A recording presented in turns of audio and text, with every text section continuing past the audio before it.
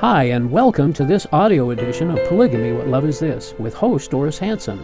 On this program, we discuss polygamy and Mormon fundamentalism from a biblical Christian perspective. We talk about the history of polygamy, its modern-day fruit, share stories from people who have escaped polygamy, and talk about current events relating to polygamy. You can learn more about the video edition of this program at whatloveisthis.tv. And now, here's Doris. Welcome to our show tonight. This is Polygamy, What Love Is This? And my name is Doris Hanson. I'm your host for the program, and we do appreciate you sharing an hour of your evening with us tonight. Before we get started, we'd like to say something that we really rarely talk about on the show, and that is the finances of our ministry. We don't necessarily like talking about money. We would much rather talk about the good things like Jesus Christ and His true gospel, but we thought that you should know something that you may not be aware of, which is that no one is paid to produce the show. I'm not paid. No one behind the scenes are paid. The operators aren't paid. The telephone operators and the directors, none of us are paid or receive a dime or a dollar for the work that we do here on the show. Every single one of us are volunteers, even our guests, because we believe in what God is accomplishing through this ministry, and He is accomplishing a lot. The owners of this station also believe in what we're doing because they have paid the majority of our broadcast expenses out of their own pockets. And many of our viewers have pitched in as well, of which we are very grateful. On behalf of so many polygamists and ex-polygamists who have heard the true gospel for the very first time, we want to thank you all who have contributed time, money, clothing, furniture, and prayers. And if you're not a current supporter, would you pray about helping to pay for the broadcast expenses of our show? You can go onto our website, www.whatloveisthis.tv, and hit the button that says keep us on the air, and every dime that you give to us in that way will go directly to our broadcasting expenses. And to everyone who has helped and continues to help us, we thank you very much. You know, a few weeks ago, a lady called into our show commenting that the biblical teaching of binding and loosing backs up what Joseph Smith taught, that marriage can be eternal marriage, but only when bound and sealed by the proper priesthood authority here on earth. And Joseph Smith taught that that authority is the Mormon Church priesthood. The Bible verses that they use for this belief are Matthew 16:19 and Matthew 18:18. So we're going to put those verses up on the screen and read them. Jesus said in Matthew 16:19, "I will give you the keys of the kingdom of heaven, and whatever you bind on earth will be bound in heaven, and whatever you loose on earth will be loosed in heaven." And then Matthew 18:18 says almost the same thing. Jesus said, "I tell you the truth. Whatever you bind on earth will be bound in heaven, and whatever you loose on earth will be loosed in heaven." Now, they believe and teach that Elijah the prophet appeared and brought the keys to Joseph Smith according to the promise. And yet you will not find anywhere in the Old Testament a promise where Elijah was going to come and bring priesthood keys to anybody. But Doctrine and Covenants, section 2, verse 1 says, "Behold, I will reveal unto you the priesthood by the hand of Elijah the prophet before the coming of the great and dreadful day of the Lord." Now, those keys were supposedly the keys of the priesthood and had the authority to bind or seal couples or families throughout all eternity.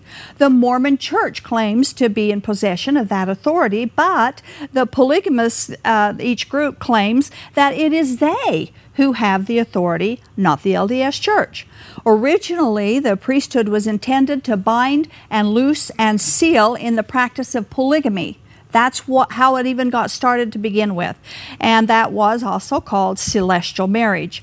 According to Doctrine and Covenants, section 132, verse 61, watch this very carefully. It says, "And again, as pertaining to the law of the priesthood, if any man espouse a virgin and desire to espouse another," that's polygamy, and the first give her consent, and if he espouse the second, that's polygamy, and they are virgins and have vowed to no other man, then he is justified. He cannot commit adultery, for they, that's polygamy, are given unto him, for he cannot commit adultery with that belongeth unto him, and to no one else.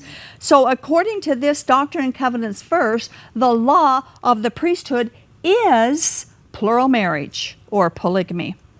Now, our guest tonight has been our guest before. He is a sincere man of God. He preaches faithfully from the Bible. He's the pastor of Mill Creek Baptist Church. I would like to introduce, so that we can talk about binding and loosing, and welcome back Pastor Dan Mamatella. Thank you very much. Thank you, Pastor, for coming. Praise God. Yes. So you are pastor of Mill Creek Baptist Church here in Salt Lake. Here in Salt Lake. And, where is it at, and what times can somebody come and listen to you preach? In Murray. In Murray, Sundays is 10:45. 10:45? And we had a 6 p.m. Prayer meeting in the evening Sunday, Wednesday at 7. And we are located in Murray on 4500 South and 1500 East, right on the corner. Okay, so if anybody would like to come and listen to him preach, he's a great preacher, and he preaches right straight from the Bible. You can trust what he says. The phone number there is 278-5683, 801-278-5683. So tonight what we're going to do is put to rest the false claims of binding and loosing according to the teachings of Joseph Smith that are totally not biblical in nature. Now, I quoted from Matthew 16:19 and 18:18 that talks about binding and loosing. So what I'm going to do is I'm going to present the fundamentalist view, and then Pastor Dan will present the biblical view of what those verses mean. I've already mentioned some of what the fundamentalist view is, so I will finish that, and then Pastor Dan will talk about his part of it. Now, the practice of sealing began only when Joseph Smith introduced polygamy. There was no such thing as sealing in any marriage ceremony. It just didn't exist until Joseph Smith came up with polygamy. But when he began taking plural wives, especially ones that were already married, he needed a new term to remove the hiss of adultery that was attached to it. So plural marriages became not marriages, but sealings. And this doctrine came from polygamy. It didn't come from God. Women who already had husbands could say that they were married to their first husband, but sealed to Smith. And one was for time and the other one was for eternity. So they could have sex with both Smith and their husbands, but because the marriage to each husband was different, it was okay. Now, fundamentalists believe the sealing keys and the authority came through John Taylor and passed down to John Woolley, and then to his son, Lawrence C. Woolley, and then to Broadbent, and then schisms began to fragment the fundamentalists, and separate polygamy groups began to organize. The various polygamy group leaders each claimed to be the only legitimate authority of the binding and sealing powers. All the early Mormon polygamists taught that there is no eternal life without polygamy. George Teasdale, for instance, in 1884, this is before the Manifesto, this is what he said, and I quote, "I bear my solemn testimony that plural marriage is as true as any principle that has been revealed from the heavens. I bear my testimony that it is a necessity, and that the Church of Christ in its fullness never existed without it. Where you have the eternity of marriage, you are bound to have plural marriage, bound to. And it is one of the marks of the Church of Christ in its sealing ordinances. Whatever you bind on earth is bound in heaven." And then Brigham Young. He also made a remark about the fullness of the gospel included polygamy. Brigham Young said, "Hear it, ye elders of Israel, and mark it down in your logbook. The fullness of the gospel is the united order, and plural marriage. That's the fullness of the gospel, folks. And I fear that when I'm gone, this people will give up these two principles which we prize so highly. So this is just kind of a quick rundown on what the fundamentalists believe about the sealing powers of the priesthood, which of course originally began with and because of polygamy. So Pastor Dan, that's the kind of the fundamentalist view, the early Mormon view. What is the biblical view of binding and loosing? The biblical view has nothing to do with what the fundamentalists or the Mormons are attributing to it. We better really look at the Bible and let the Bible speak of itself. In Matthew 16:19, which they're using, it says, I will give you the keys of the kingdom of heaven, and whatever you bind on earth shall be bound. Well, the tense of the word really means, the grammar says, shall have been bound in heaven, and shall have been bound on earth. That's very important, because on earth we can only exercise the will of God. We cannot do our own thing. Jesus said we're to pray, let your will be done. So that's not what it means. It just means that doing the will of God. And there are keys. Maybe we ought to talk about what it means when he says, I give you the keys. Because first of all, we note in the Bible that the keys are symbolic. And that is symbolic to the kingdom, wisdom, and knowledge. The believers would have the knowledge about the gospel of Jesus Christ, what it means. And for example, Jesus said that in Luke 11:52. He said to the lawyers, he said, woe to you lawyers, for you have taken away the key of the knowledge. You yourself did not enter, and you hinder or forbid those who are entering. So there you can notice the key has nothing to do with plural marriage. Now the lawyers here are the religious leaders who were preaching the law of Moses, right? Yes, of the Old Testament. Exactly. Lump them all up, the Pharisees, the Sadducees, the scribes, who knew about the Bible, but they were looking at the letter of the law, and they were not looking at the spirit of the law. Mm-hmm. And so Jesus is addressing that. So it's symbolic of that wisdom of the gospel, knowing what the good news represent and what Jesus came to do for us, or what he has done for us. Mm-hmm. Secondly, the key is symbolic of the authority and stewardship in the Bible. Now, in the Bible, the keys are often used in the Bible for authority and stewardship in Isaiah and in Luke 11:52, where we just read. But Peter would be the first one, for example, who will use that key of the gospel to open and let in, unlike the scribes, unlike the lawyers, who will let in the people. And we see that on the day of Pentecost. He got up there and he started preaching, and 3,000 people got saved, folks. Yeah. 3,000 people got saved because now a new key had been ordered. No one, even in the times of the Jews, they had never had as many converts or proselytes as in one day, that is, as happened in the day after the day of Pentecost, at least on the day of Pentecost. And so you can see there was a new key, new authority, so to speak, that was in action. Afterwards, he goes and preaches in Judea, he preaches in Samaria. People are saved. 5,000 people are added, or at least the number came up to about 5,000. So it was a key of letting people into this gospel of Jesus Christ, into the salvation that is in Jesus Christ. And we know that because in the book of Acts chapter 10, where he went up north, he was speaking. It says they were preaching to everybody. He says everyone who believes and receives him will receive the forgiveness of sins. It has nothing to do with polygamy. It has nothing to do with the sealing that these people are talking about. It has something to do with what the Bible has claimed. Now, we have an example. This is very interesting. The example in the book of Acts, in chapter 19, you go read it later on for yourself. But in chapter 19, we have 7 sons of Sceva who are trying to use the key or the authority that Peter had, but they did not have this because Jesus did not give to everybody. He gave it to the church, and whose head at the time was Peter. And so they went out to try to drive demons out of a man. The man said to them, I know Jesus, I heard about Paul, but who in the world are you?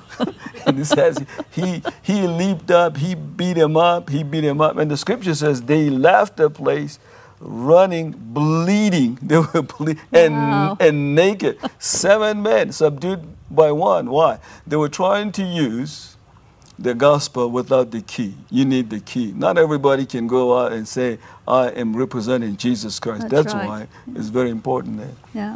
Yes. And I think I have a third point here relative to these keys. The key then is also symbolic of the authority in discipline. And we see that in the quote that you gave us in Matthew 18. Uh-huh. Where Jesus... That's the context, right? Yeah, the context. The context in that passage has to do with somebody sinning. And now in this case, it's not just the church. It's not just Peter, but the whole church. It says, you go talk to that man who's sinning. If he listens to you, fine. If he doesn't, tell it to the church. And then, if he doesn't, I want you to agree now to bind and agree relative to him and drive him out. Jesus had said. But let me just finish on this, because this is very important. He says, truly whatever you bind on earth shall have been bound in heaven. Not something you make up. It's something that God has already bound, something that God has already commanded for us to do. Why? Because binding and loosing, now please listen to this, binding and loosing are rabbinic terms. You say, what is rabbinic terms? This is what the rabbis used to use. How did they use it? It was used for agreeing to either forbid something or to prevent it from being exercised, for example. Either you forbid it or you don't forbid it. And that's why they used the terms binding and loosing. It had nothing to do with plural marriage, as we have seen in these two contexts. It has nothing to do with polygamy. It has nothing to do with anything else but the exercise of agreeing. And in this case, in terms of this passage in Matthew 18, they had to agree if somebody was sinning and living a sinful life and yet at the same time claiming to be a Christian. And he says, you guys check out the matter, whatever you bind, you agree on, or if you forbid having exercised caution, then you can forbid. That's why the translation of the the Williams translation renders this passage this way. Let me read it for you. Whoever you forbid on earth must be what is already forbidden. Whatsoever you forbid must be what is already forbidden in heaven. And whatsoever you permit shall be that which is already forbidden in heaven. So God has already laid down the guidelines, so to speak, and then they're either just following the guidelines that He's already provided exactly for the situations. Yeah, absolutely, because God is sovereign. God does not give us, we don't tell Him what to do. We found out what God has done. He's agreed about something. The scripture says, your word is settled in heaven. Mm-hmm. So heaven speaks to us. He says, in this matter, you guys do this. So we get together, we say, is this what the Bible says? And when we agree, then we can bind that or permit it. For instance, we can permit that somebody remarry on certain conditions, or we can forbid somebody who's lusting after a 14-year-old and saying, well, I want a second wife and I want to marry her. We can say, we forbid you. We are binding you. And that's what it means. Okay. We hear from God and what God has to say. We don't tell or instruct God on what God is. Otherwise, we'll be in charge. Think about it. If men have to agree here on earth and we agree and tomorrow, we say, well, let's. What do you say, daughters? Let's agree on this. Let me take a 7th wife. And we say, well, I'll take the 8th one. And we all agree. Well, who's in charge? Then God has absolutely nothing to do with earth. That's not what it means. Right. We do everything according to His will. Now, when they say that it was restored, the restoration came through Joseph Smith because the truth was lost for these thousands of years. But a restoration means that there was something like that to begin with that Yes. was lost and had to be restored. But there was nothing like that to begin with. Absolutely. To restore, when you're restoring the table like this one, you bring it, you finish it to its original Right. condition. Right. That's restoration. Uh-huh. There was no marriage. There was no sealing. And there is something about the dead. Once you touch a dead corpse, if you were a priest, you're not supposed to come near the temple whatsoever. And here it is. The temples are dedicated now exactly for the express purposes of Baptizing of for the baptizing dead. for the dead and for sealing things to see, and you're sealing something that God has not sealed. In other words, we're But he's binding prohibited, actually. what has not bound.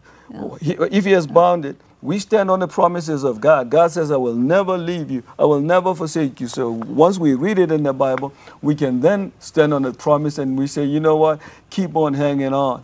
Because why? God said, "I will never leave you. I will never forsake you." But we don't make up Scripture as we go. Well, so there's no binding and loosing that has anything whatsoever to do with marriage, plural marriage, celestial marriage, temple marriage, sealing families together for eternity. Binding and loosing has nothing, and sealing, to do with that at all. Zero. And like you said, if it was they were restoring the gospel, then they would have restored what used to take place.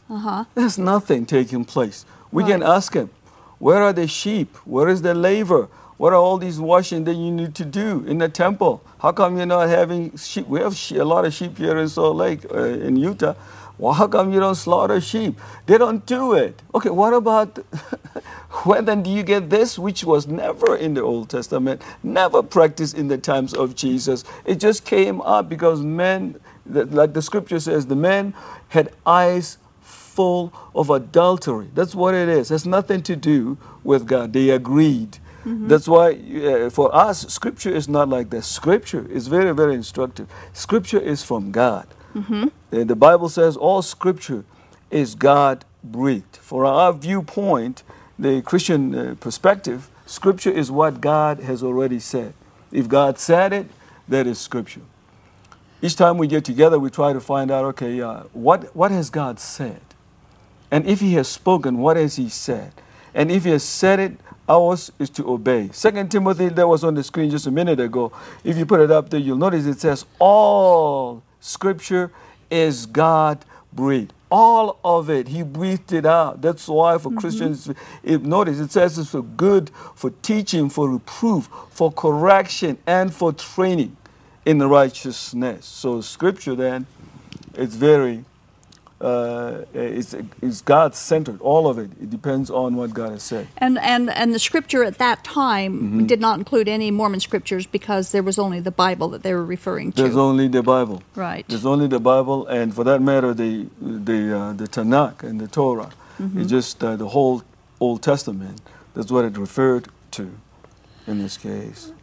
So, my question at this point is, Jesus rebuked the religious leaders for not understanding Scripture. Where can we find that rebuke and explain it to us? The rebuke is in Matthew. Matthew chapter 22. Matthew 22 verse 29 through 31 says, Jesus answered and said to them, "You are wrong because you know neither the Scriptures nor the power of God." I like what he said. You are wrong. In verse 30, "For in the resurrection they neither marry nor are given in marriage, but they are like angels in heaven. And as for the resurrection of the dead, I like what he says here in verse 31. He says, have you not read what God was spoken to you by God? What God spoke to you." In other words, what God said is written in that verse. Whatever God said is written down, and God is expecting us, at least Jesus is expecting us, to abide by it. So Not Jesus, to come up with anything So Jesus new. came up to them and said, "You are wrong Yes. because you're not following." So it's okay for Yes. us to say you're wrong if you're not following the Scriptures. Absolutely, we tell them you are wrong, and then we don't say we're wrong because is inconvenient for us. We're saying you are wrong because you don't understand the Bible. Right. Jesus, this is what Jesus says. See, for us, Jesus is the benchmark. Whatever he says, that's it. If we were not sure about Scripture when they were putting the canon together, when they were not sure, they found that if Jesus authenticated this, then it went into the canon of Scripture. But that's what we're looking at. So he's not talking here about anything else. Just they're like angels. We are like angels. In other words, we're going to have some joy in heaven that far surpasses the sexual experience that these men are lusting after. But let's state right here that angels Right. aren't married. They're not married. There's no marriage in heaven because angels are not married, never have been, never will be. Yes, and if you oppose that, then you're opposing Jesus. Right. Think about it. You have Right. to oppose Jesus. Jesus says they're like angels. Well, he made angels. He says he created all things, visible and invisible, principalities or powers, angels. He made them all. So if he tells us that they are not giving in marriage, and we're going to be like them, we listen to Jesus. Yes. Yes, it has nothing to do with polygamy. He has the supreme Absolutely say in not. it. Nothing about So Brigham Young claimed that his sermons were scriptures. In fact, he said in Journal of Discourses, Volume 13, and I quote, he said, "I have never yet preached a sermon and sent it out to the children of men that they may not call scripture. Let me have the privilege of correcting a sermon, and it is as good as scripture as they deserve." So he claimed that his word was scripture. He says his word is scripture, but notice in that quote, he says, if I have the privilege of correcting. Well, if it was scripture the first time, right? It's scripture the first time. He says people must obey it because it's scripture. Now, he says, well, it was scripture yesterday, so I'm going to go ahead and correct it. I'll go ahead and correct it, and if I correct it, it'll be better scripture. Well, there's better scripture and bad scripture. We're saying all this is That junk. can't be, that can't because be. Scripture says all scripture is God-breathed. It's Right. very instructive. It doesn't need correction. It doesn't need correction, and it's very profitable. All it has to do is to be obeyed. It is not a matter of consensus. We don't get together and figure out, okay, let's agree on this. It's not a matter of convenience. Well, if it's convenient to do this, we are the church leadership. Let us institute this rule so we can get those women. It's not a matter of consensus or convenience. Or voting it in or It's out. not voting in and out. It has nothing to do with it. Scripture is what God has said. So if you're watching and you are a woman out there who is being suppressed by religion, ask yourself, did God speak? Has God spoken? You find something that's oppressive to you. Find out if Jesus ever said it. If he hasn't said it, chalk it out. And Brigham Young also said, and this tells us that he admitted that they used deceitful tactics to do what they needed to do. He said on July 12th of 1875, and I quote, "We shall pull the wool over the eyes of the American people and make them swallow Mormonism, polygamy, and all." My goodness. Look, he says we're going to lie to them. Yeah. We are going to lie to them to believe Mormonism. Look, if you have truth, truth always conquers any form of error. In this case, he said we're going to pull a wool over their heads. Listen to what the scripture says. The scripture says, Jesus, by the way, Jesus said, sanctify them according to your word. And he says this, your word is truth. It's truth. That's very interesting. And then in the book of Psalms, Psalm 119, 160, listen to what it says. He says, the sum of your word is truth, and every one of your righteous ordinances is everlasting. Now, if you look at that statement, he's using lies. Lies is not righteousness. And it says all the ordinances of God, the righteous ordinances of God. That's not righteous. That's he's not righteous lying at all. and he's scheming. That's religion. That's not a relationship with Christ. That's not a relationship. An example of bad scripture, of course, and this is from Brigham Young, is the quote that he made to give a false notion of what the Bible teaches, or a false notion even of Jesus Christ, a fraudulent idea of him. I'm going to quote this, and this should make some people pretty upset when you hear what he said, and I quote, "And you say that Jesus raised the dead? If you will turn to the Old Testament, you will find that a certain woman called the Witch of Endor raised up Samuel the prophet. Did Jesus ever raise up a prophet? What greater work did Jesus do than a witch? What proof have you that Jesus wrought any greater miracle than the witch of Endor, a wicked woman who brought the prophet Samuel from his grave? Examine the character of the Savior and examine the characters of those who have written the Old and New Testaments, and then compare them with the character of Joseph Smith, the founder of this work, the man whom God called and to whom he gave the keys of priesthood. And you will find that his character stands as fair as that of any man's mentioned in the Bible. We can find no person who presents a better character to the world when the facts are known than Joseph Smith Jr., the prophet, and his brother Hyrum Smith, who was murdered with him. So Brigham Young states that Jesus did no better work than the witch of Endor, but Joseph Smith did? This is bad. This is as bad as it gets. I mean, think about it. He's just said that what he speaks is scripture, which means it's instructive, it is binding, has to be obeyed. See, it's profitable. And right after he said that about himself, he says, by the way, I can go ahead and correct it. Now, he comes back and he says, I tell you what, the witch was better than Jesus. Now I ask you a question. What right do you have to call yourself a church of Jesus Christ if Jesus was worse than the witch? That's blasphemy. That's bad. You cannot do this. It shows one thing. It shows the lack of understanding of what redemption means. The lack of understanding of what propitiation means. You say, well, those are hard terms. Go find out what they mean. And then it shows a lack, again, of understanding of imputed righteousness. Because if you believe in these, you will never, ever say anything about Jesus that has just been said. That the witch is actually better than Jesus. This is blasphemy. And that's why we're calling on you guys to start taking out these things. Just put them out in the trash can. By the way, you have a very good book. It's called the King James Version. Let's use that for one. Exclusively. I mean, anyway. Okay. Well, this is bad. We've reached the point where we need to open up the telephone lines and invite you to join in our conversation. And we would love to hear from you. We're accused of not wanting to talk to anybody who disagrees with us. And it isn't that we don't want to talk with you. It's just that usually when you call in, you yell and scream at us, or you don't let us get a word in edgewise. So we would like to hear from you, but we also would like you to have some consideration as you call in. So our phone number is 801-973-TV20, 801-973-8820. And as we wait for the phone calls to come in, we would like to share our message with you. You are watching Polygamy, What Love Is This? Broadcasting live from Salt Lake City, Utah. This program is the broadcast outreach of A Shield and Refuge Ministry.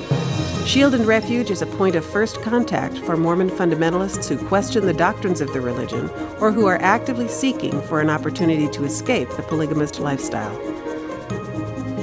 Examining the claims of fundamentalist doctrine against the backdrop of biblical truth is central to our efforts. We invite you to contact us.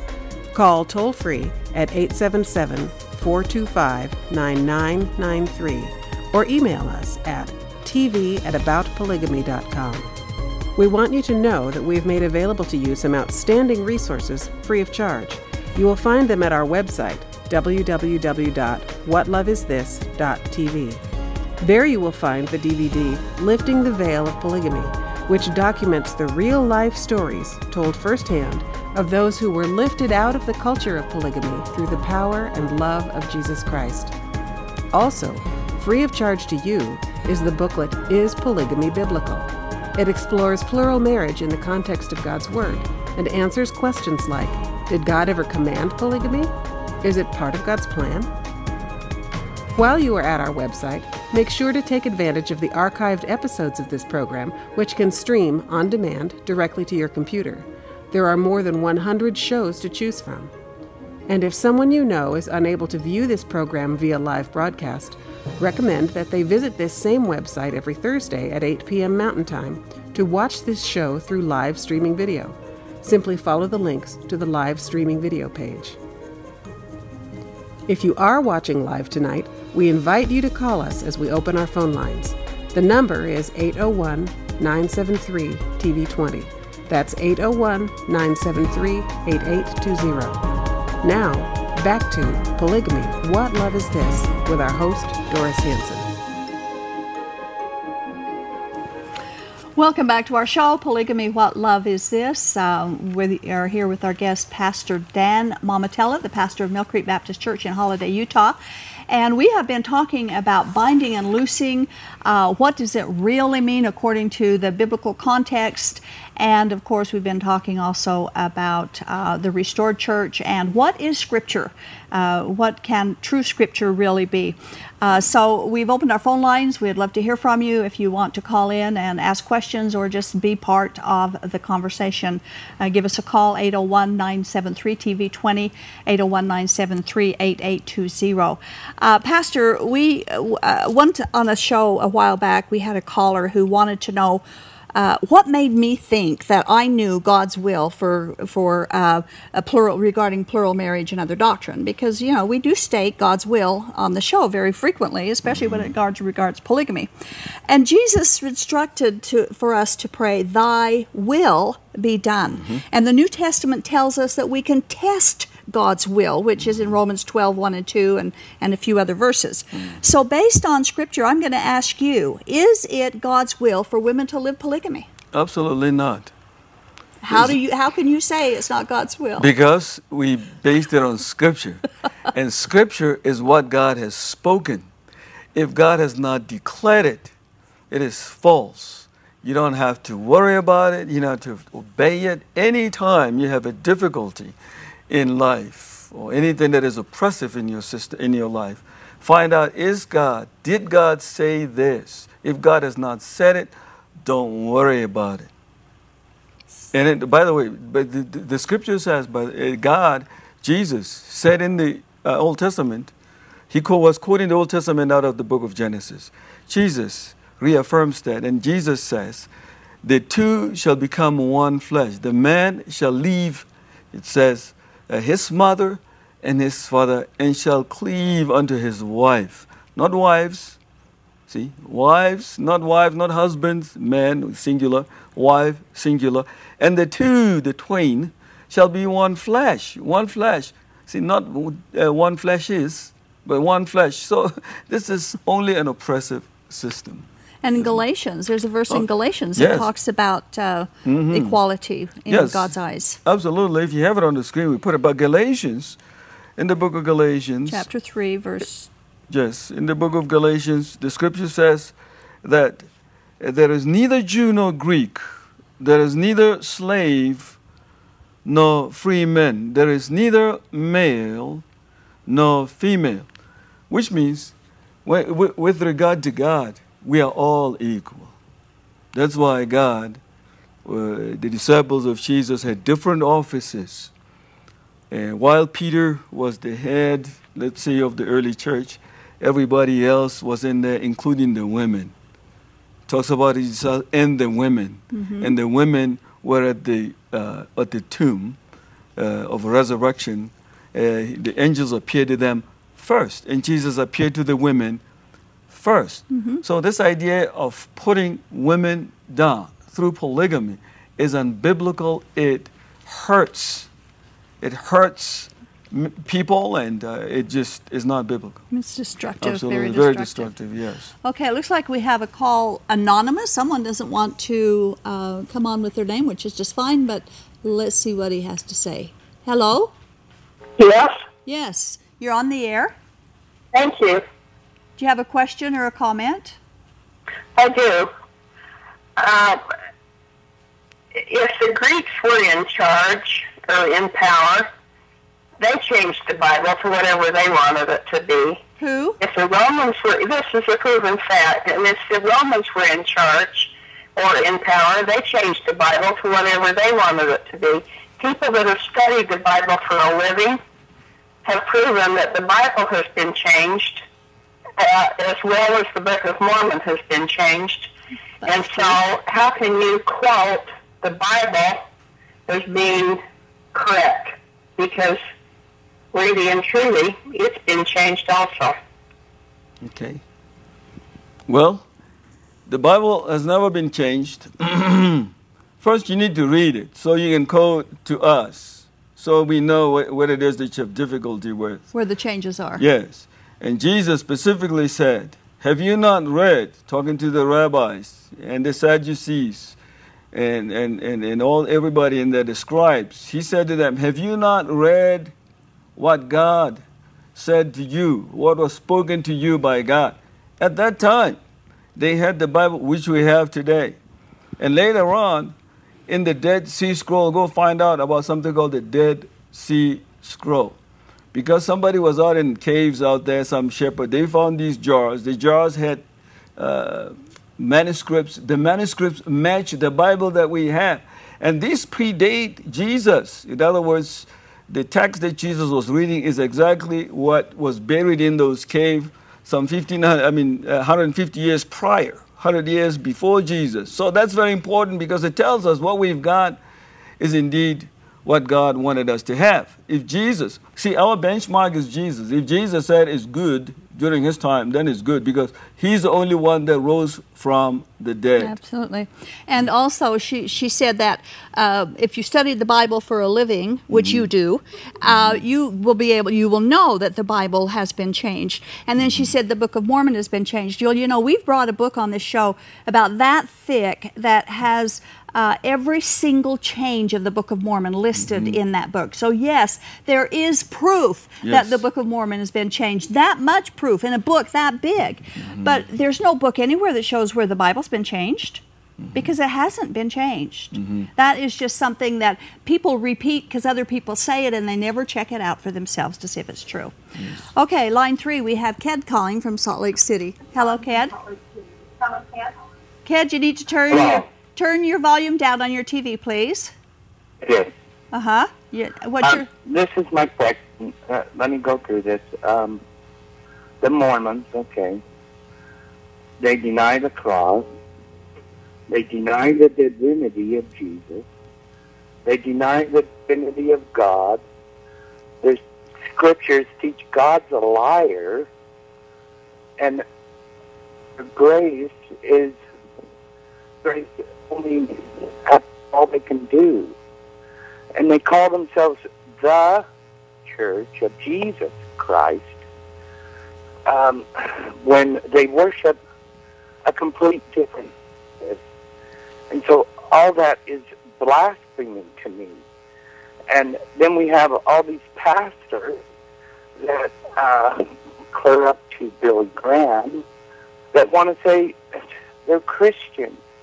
And if we allow this cult to come into the body of Christ, what are we doing? We also have pastors in our valley that want to build bridges with them. And it strictly says in the Bible that we are to not go see false prophets and so on. So my question is to the body of Christ, to the pastors I'm looking at, to the other pastors in the valley, what are we doing? And can you answer that?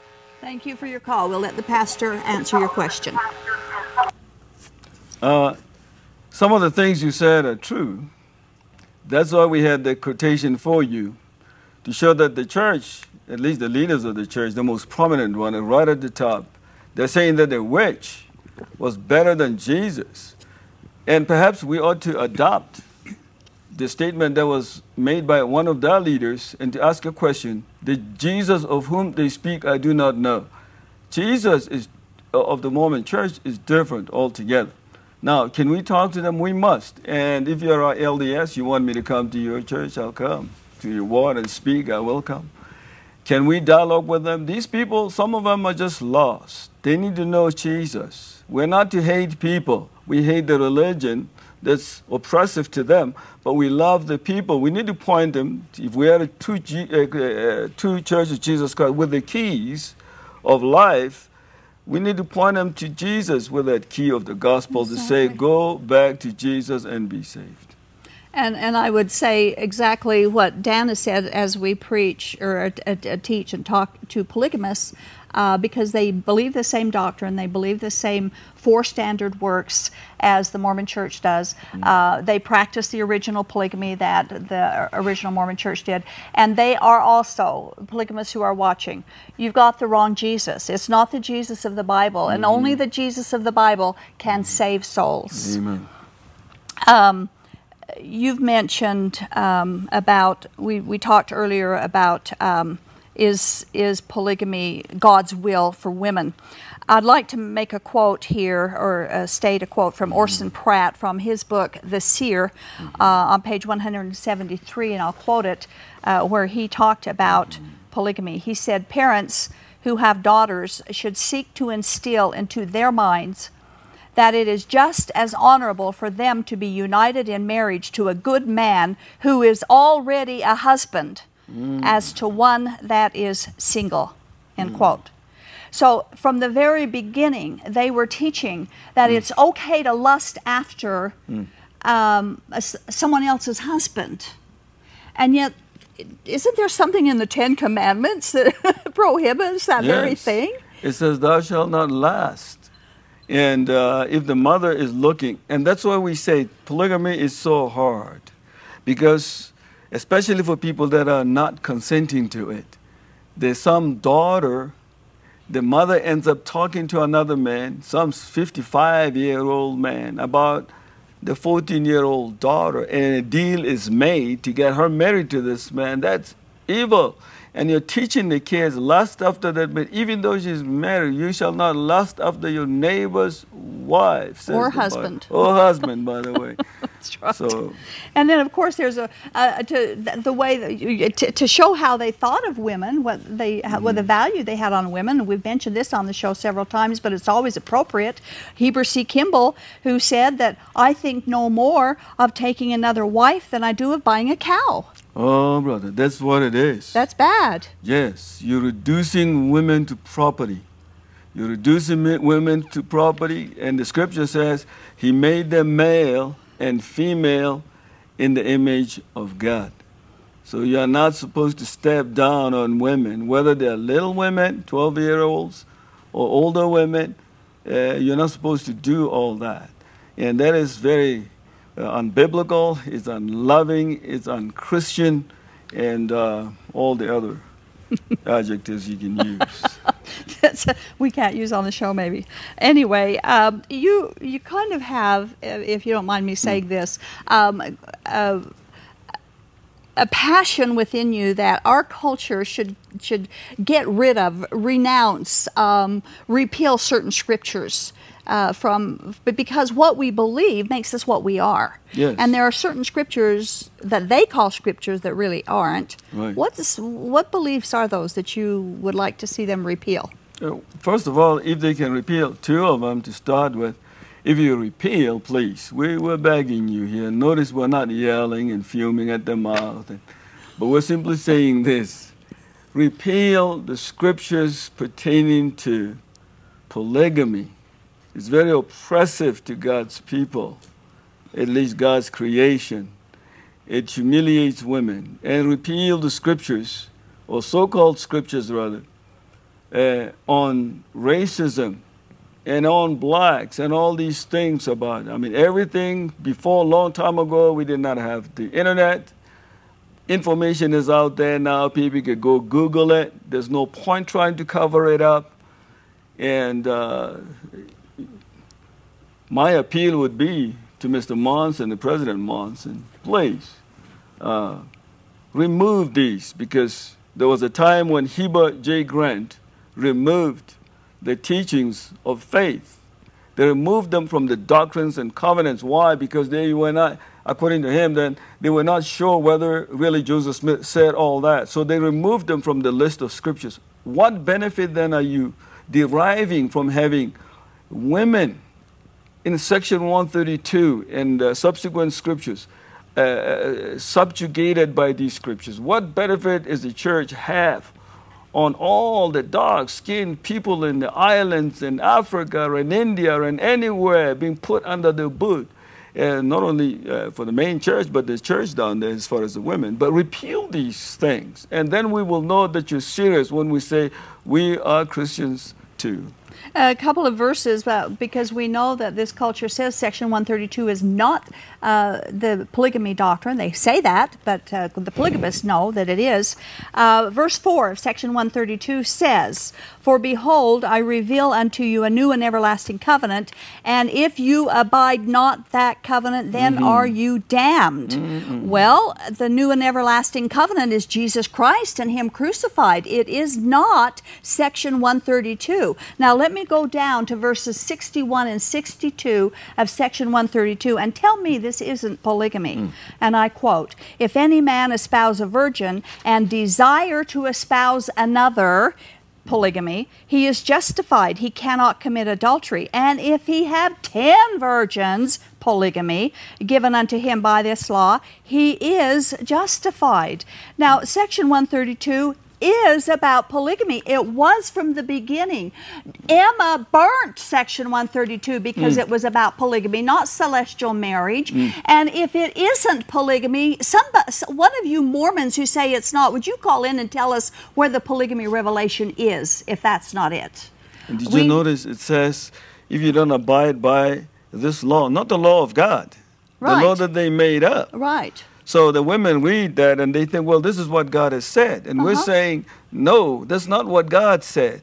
You go check in the Bible. If you can find it in there, find out if Jesus made a reference to it. If you cannot find it in there, just chuck it in the trash can and live your life freely. Exactly right. All right, we got a call from Carol in Sandy.